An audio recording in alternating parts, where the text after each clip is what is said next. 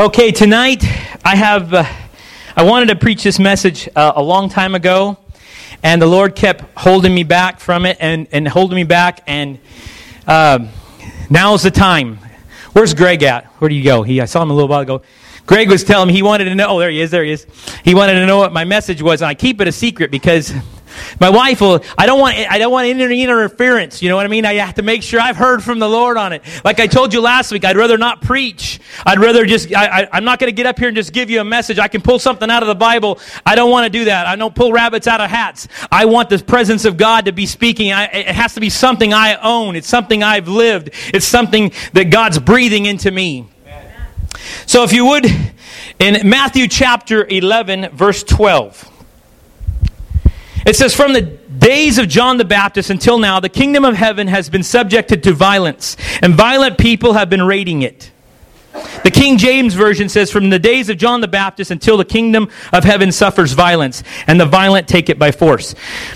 Now, when we look at this, I'm gonna go into the Greek just a little bit here, just so you guys can get an idea of what's going on. First of all, where it says there in the NIV, subjected to violence, the Greek word there is biadzo, and it properly means to forcibly seize, to lay hold of something with positive aggressiveness, advance forcefully. It is only used twice in the New Testament, and both times it's used positively. The next word I want you to pay special attention to, and it says, "and violent people," or subjected to violent. And it says in the next part there, "and violent people, a forceful, a violent man." The Greek word is there, it says it's a forceful, violent man, one who is in eager pursuit. Positive assertiveness, used about the believer in his faith. God's inworking persuasions, guiding and empowering them to act forcefully. Fired up by God by his act of revelation. I like that. And then the last part of it says, "and they have been raiding it." And the King James Version says they take it by force. That word is harpazo, and it means to seize, to snatch, to obtain by robbery. To seize by force, to snatch up, to suddenly and decisively, like someone seizing bounty, to take the prize, the spoil, to take it by an open display of force. Woo, man, that's a lot there. Now, when you look at these scriptures, I've read this many times over the years, and I've read it and I've thought to myself, okay, from the days of John the Baptist until now, the kingdom of heaven has been subjected to violence. So the kingdom of heaven is under assault. That's the way it makes you think. Oh my goodness. The kingdom of heaven is being subjected to violence, and the violent people have been raiding it. The King James Version says, "John the Baptist, until now the kingdom of heaven suffers violence, and the violent take it by force." You would think to yourself, by looking at this scripture for the first time, you'd say, my goodness, what's going on in the spiritual realm? But I want to offer you, by looking at these Greek translations, I want to give you a translation that says this. Go ahead, hon. "The kingdom of heaven earnestly and forcefully presses forward and is entered into by earnest, eager pursuers of it." Does that sound completely different? I'm going to read it again. The kingdom of heaven is earnestly and forcibly pressing forward, and it is entered into by earnest, eager pursuers of it. Now, I will tell you don't ever take one scripture and base a theology on it. Scripture always has to be backed up by other scripture. So I thought to myself, well, where in the world would you ever find another scripture that looks like that? In Luke 16, it says, "The law and the prophets were proclaimed until John. Since that time, the good news of the kingdom of God is being preached, and everyone is forcing their way into it." The law and the prophets, the King James Version says, "until John. Since that time, the kingdom of God is preached, and every man presses into it." I want to give you another better translation that will make us understand it. The gospel of the kingdom of God is being proclaimed, and everyone is eagerly and intently and purposefully pursuing entrance into it. Does that sound like something you can get a hold of?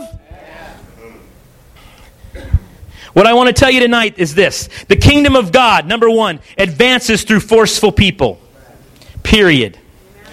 Every breakthrough that ever came is because somebody or some group got a little pushy, got a little forceful, a little teed off, got quite hungry, got quite determined, became angry against the enemy. Not all people, but not at people, but would stop at nothing less than the fulfillment of the promise. Forceful against the enemy to win people to Christ. Number 2, the kingdom of God advances through focused people. Number 3, the kingdom of God advances through pushy people. Are you with me?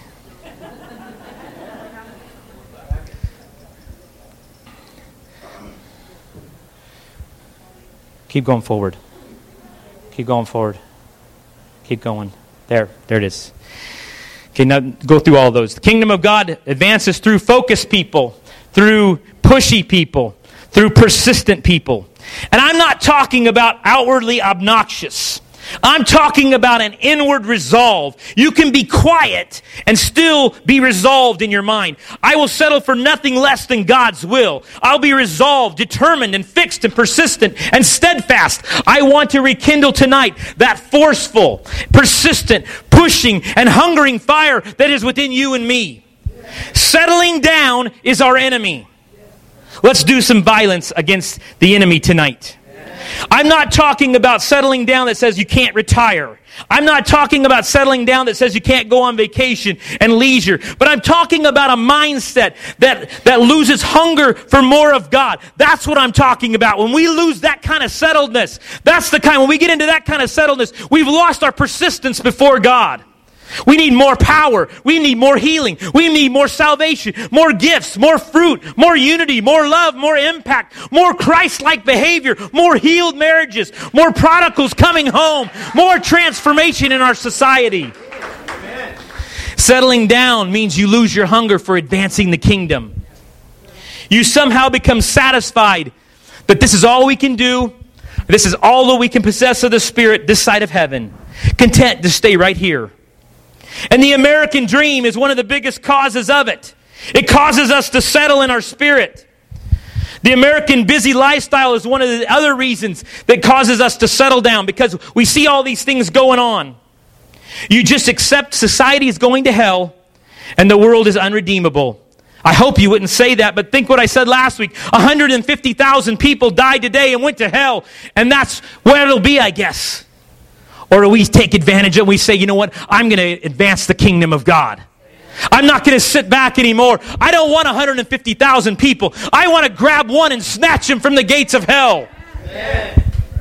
Settling down is accepting what comes your way instead of plowing through the fullness of the Lord. In Jesus' time, desperate people all over Israel forced their way in. Think of the woman that had the issue of blood.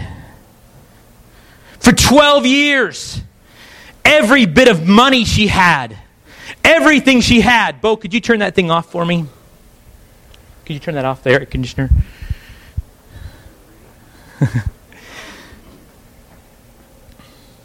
Everything she had, she spent to try to get well. And Jesus comes through town, and the throngs around him are so heavy that the disciples even say, when he asks about someone touching him, they say, how could you even be asking? Look at all these people. There's probably animals running loose. It's just a madhouse.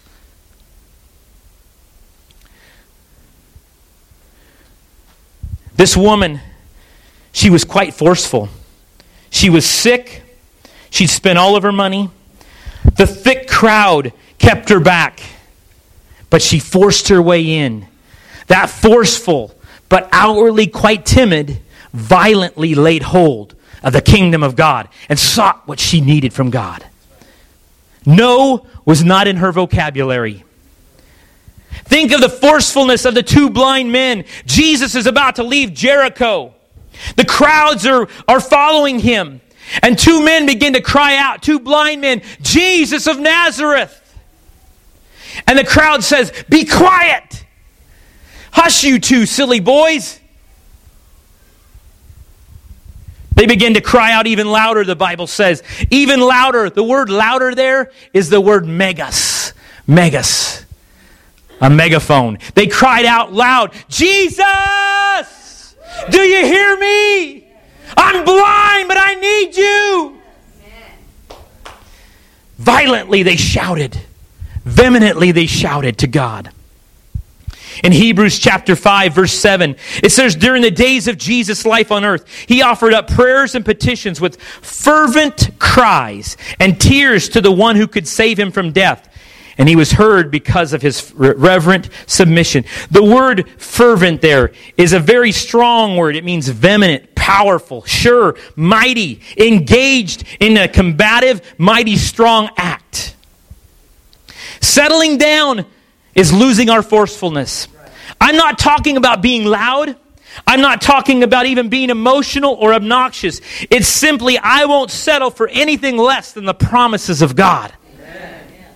Settling down is losing that pressing on, that pressing in, that reaching for more that we are always called to live in until the trumpet blows or we leave our last breath on this earth. That's what I'm talking about. That kind of fervency. Paul knew it. In Philippians chapter 3, verse 12, he said, not that I have already obtained this or I have already been made perfect, but I press on. No settling there. No settling with it. Yes, he knew his Lord and the power of his suffering, but he says 20 years he had been a believer. But he said, I press on to take hold of that for which Christ took hold for me. Brothers, I do not consider myself yet to have taken hold of it. I'm not there, but I'm not settling down, he's saying. But one thing I do, forgetting what is behind me, I strain, I press. Pretty forceful, doesn't it sound, toward what is ahead? I press on toward the goal to win the prize for which God has called me heavenward in Christ Jesus.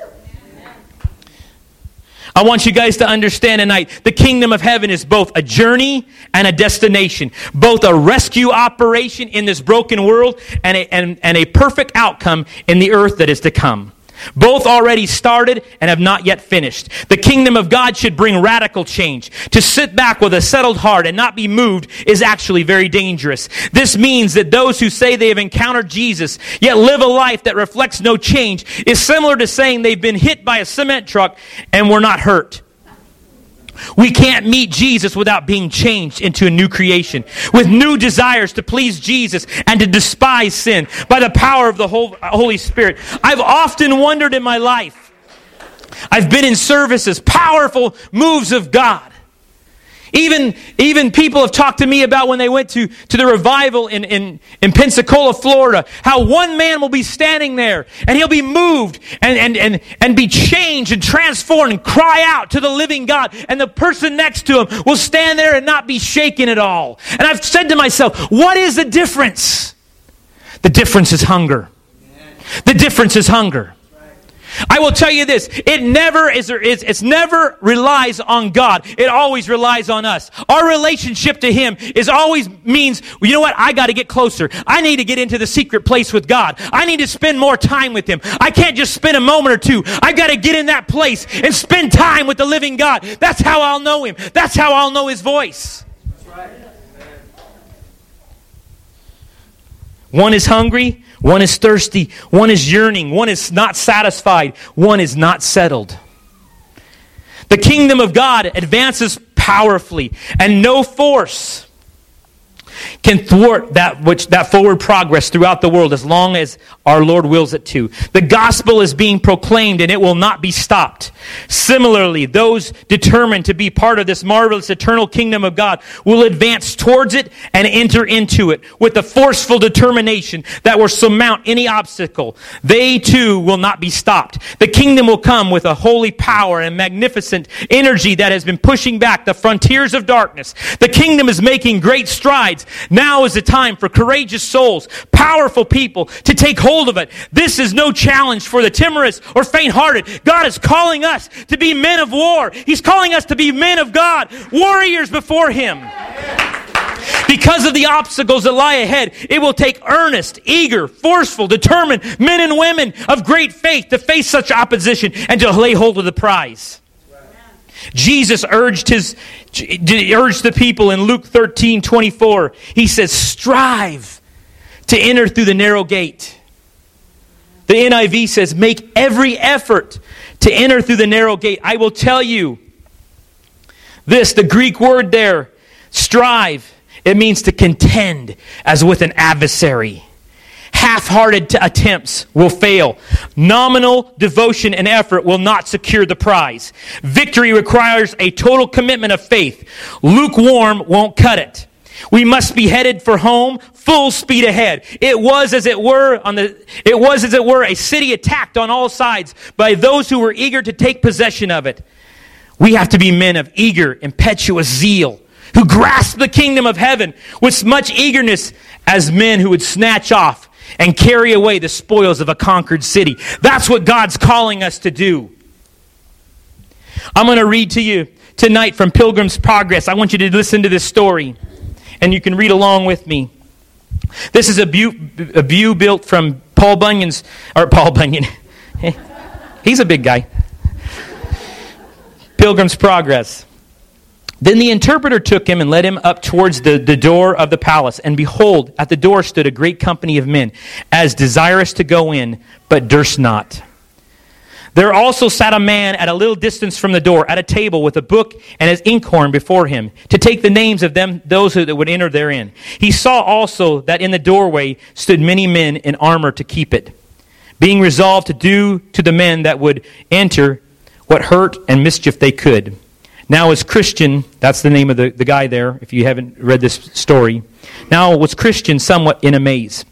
At last, when every man started for fear of the armed men, Christian saw a man of a very stout countenance come up to the man that sat there to write, saying, "Set down my name, Sir," the which they had done. And he saw the man draw his sword, and he put a helmet on his head, and he rushed towards the door upon the armed men who laid upon him the deadly force. But the man, not at all discouraged, fell to cutting and hacking most fiercely.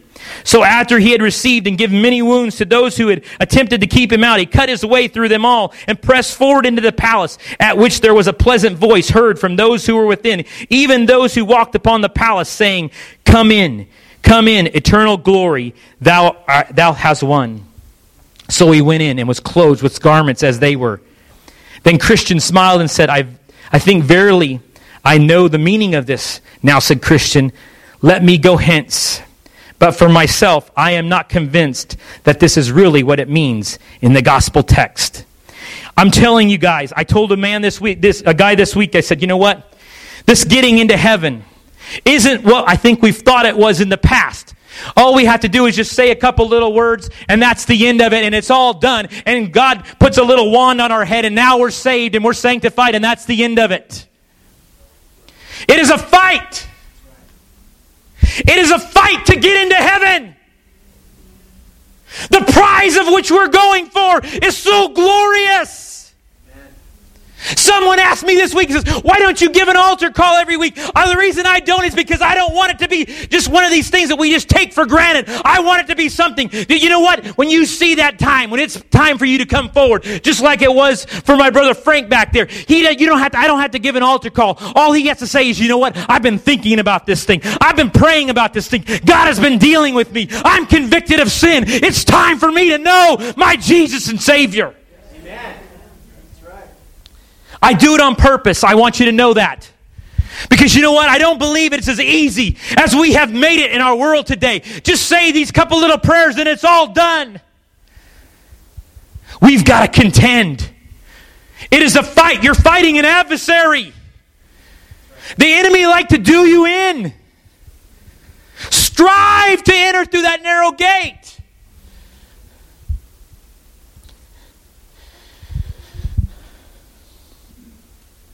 We have every piece of armor to aggressively take it to the enemy.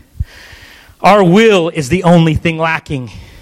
Will we pursue or will we settle? I was talking to a lady this week. Their church had been praying for the community. They'd been praying for Porterville. And I said, how's it going down there? You guys have been praying for 3 or 4 or 6 months. And they said, Greg, we're not doing that anymore. We're meeting before Sunday morning service, and we're praying for our pastor, and we're praying for our church.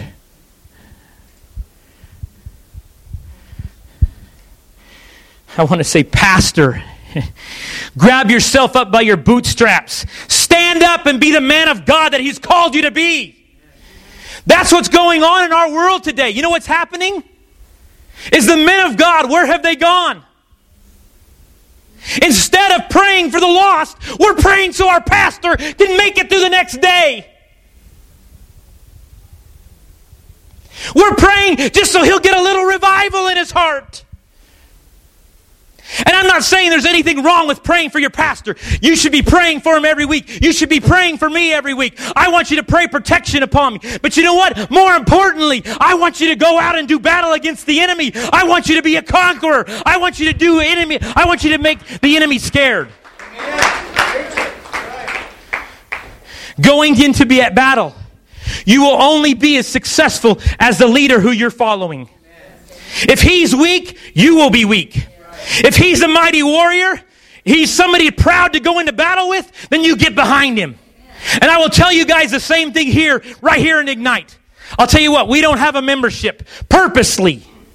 Because I want you to know this right now. You know what? How to know? You want how you can vote? You vote by your feet. If I'm not leading you into the presence of God, if I am not challenging you, if I'm not preaching truth, if I'm not walking it out before God, then you know what? I expect you to walk out those doors and say, you know what? I'm not going to follow that man. I'm not proud to serve with him. But I will tell you this. If you find a man of God, you get behind him. You find that man of God and you get behind him with all your gumption. And you say, God, you know what? I pray for him, but I'm praying for the lost. You know what? The enemy wants to distract us. He wants us to be settled in all these other areas. We get busy praying for all this foolishness when we should be out battling the enemy. 150,000 people died today and went to hell. And we're praying for our pastor because he'll get a little excited about God. How foolish!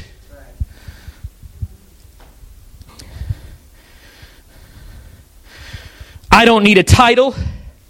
What I need to do is I need to battle lions and bears in the secret place with God. Because you know what will happen when I do that? When I find myself battling in the secret place, then when the enemy comes up in front of the public, I can say, you know what? I can take on this enemy. But so many of us, we don't do battle in the secret place. And we expect to get up in front of everybody and say, I'm going to fight the enemy right now. You go away. You stop it.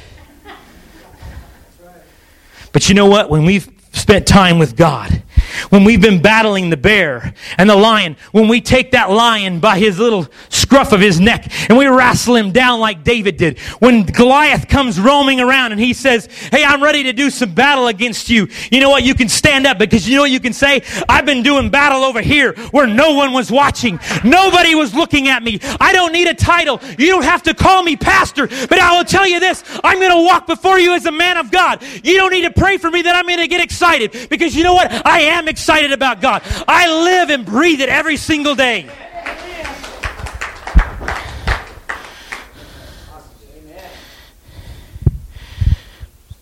We got to be prepared to go into battle. We need to be prepared to get behind the man of God and say, I'm ready to go into battle with you. If that man that you're going to church behind, if you're not proud to get behind him and do battle against the enemy, find a place where you can. I want to engage the enemy. I want to run. I want to fight. I want to engage. I want to charge. I want the gates of hell to shake when they hear my name. I want all hell to break loose. I want demons to flee. I want cancer to be scared. You know what? This week I went to the doctor and I got this report, and it said advanced degenerative disc space narrowing. Advanced disc space narrowing.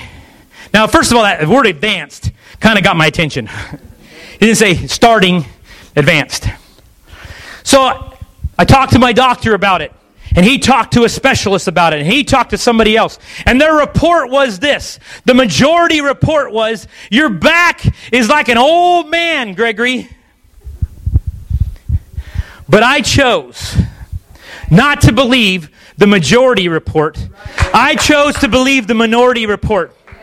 He said, by His stripes, I am healed. Now, don't get me wrong. There are times when we need a doctor. And you know what? God's given us doctors. But when they say, you know what? You got an old man, 70-year-old man back.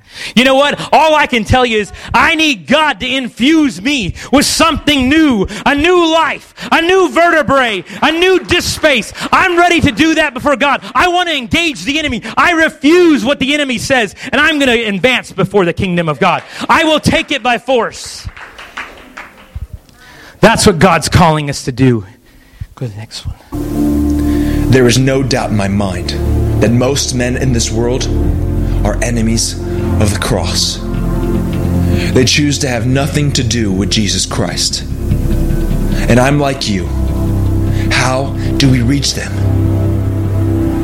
But I'm not here to talk about them. I'm here to talk about us. How can we expect to reach anyone when we need to be reached ourselves? I'm talking about God changing us, whipping us into shape spiritually. Because most men of the church today are living powerless and pointless lives. Why are so many men of the church uncommitted to faith? We've gone into survival mode, just trying to find a way to get through the day. So many of us have become detached from God, discouraged and defeated. We're living, but it's lifeless. Because the honest truth is this: our lives are in turmoil. Most of the men in the body are not rising up. They have become mere listeners, onlookers, lazy and lethargic. We are living in sin. But when did sin ever become okay? We have become more fearful of men than fearful of God. Do you hear what I'm saying? Is it getting through to you? We are in a state of emergency. We are in desperate need of godly men. Men who are willing to lay down their lives for the kingdom of God. So what do? Because as men, we might just be more impacted by the world than we are impacted by the Word or by Spirit. And it's destroying the church. It's destroying our communities. And it's destroying our families. Have we given up? Are we communicating to God that our role as men is not important anymore? Aren't you tired of seeing the media portray men as weak, incompetent, and stupid? Is it enough to show up once a week, Sunday, and listen to the Word, but not believe it, not live it, not use it to impact the world? It's an epidemic. Most men of the church have become spiritually complacent, and they are lukewarm at best. But we were not created to be like most men. We were called to fear God, to love God, to have unwavering faith in God, to be loyal to lead, to be steadfast to serve, to be humble and holy. Men, we were called to be a living sacrifice for our families, for our church, and for the kingdom. We have been chosen to lay down our lives every day, to die to self, to take up the cross, because godly men don't live for themselves. They live for God, to fulfill the will of God, because our lives scream, to God be the glory, to God be the fame, because we believe deep down that we are His unstoppable instruments of war, and we are His precious vessels of peace. Yes, we are warriors, valiant warriors. We are armed with weapons not of this world. We possess power unimaginable, because hidden in us is a spirit so holy and glorious that it longs to display itself in battle. We were designed to stand in the gap and to labor by prayer and by action till the job is done, to never back down, to never walk away, and to never give up, to always persevere, to always hope, and to always trust. For no one could author a greater cause than this, but to be God's valiant warriors, and listen, to be part of the greatest army on earth, the brotherhood of Christ. Each one of us fashioned specifically by Him and for Him. This is your time. This is your moment. So rise up and lead, men. Let us be everything God designed us to be, because we are men.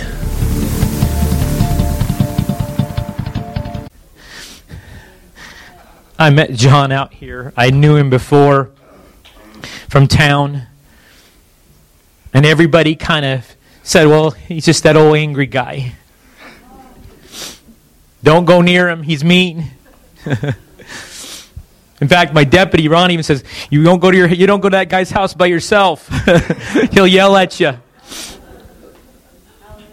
That was me. Not no more. No. Not no more. Guys, I was out here working one day and I said, John, hey, why don't you think about coming to Tuesday night? And this has been maybe 6 months ago. He goes, well, I don't go to church. I'm got probably beat up in church, I'm guessing, sometime along the way.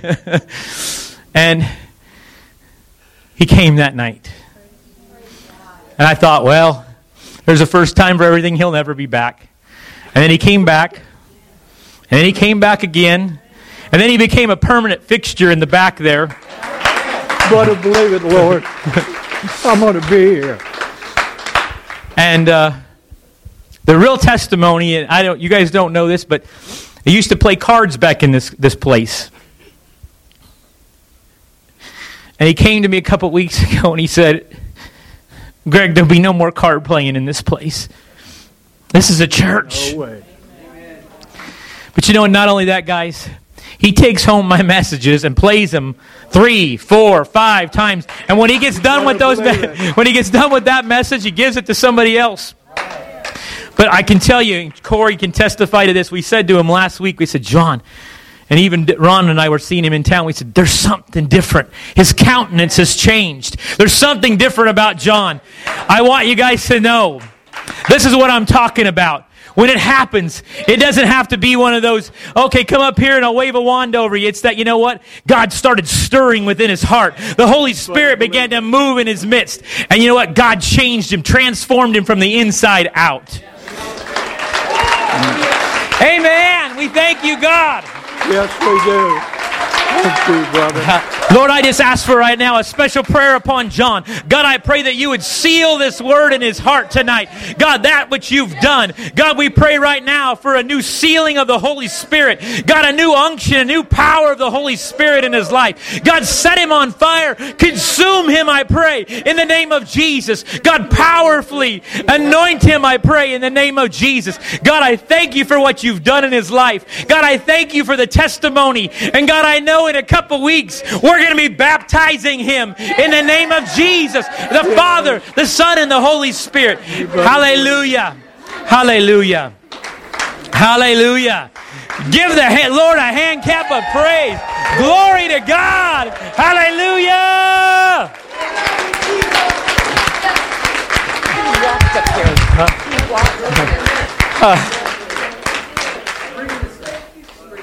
Hallelujah. I don't know how that could have gone any better than with my message tonight, exactly where I was going. But I told you the Lord had perfect timing. I wanted to preach this months ago. And the Lord kept saying, hold it up, Greg, hold it up. Put on the brakes. Let me lead this thing. Connie, go get those kids. We're going to worship with the kids before we take off out of here. Glory to God, huh? Wow. I don't even know what to say. Whew.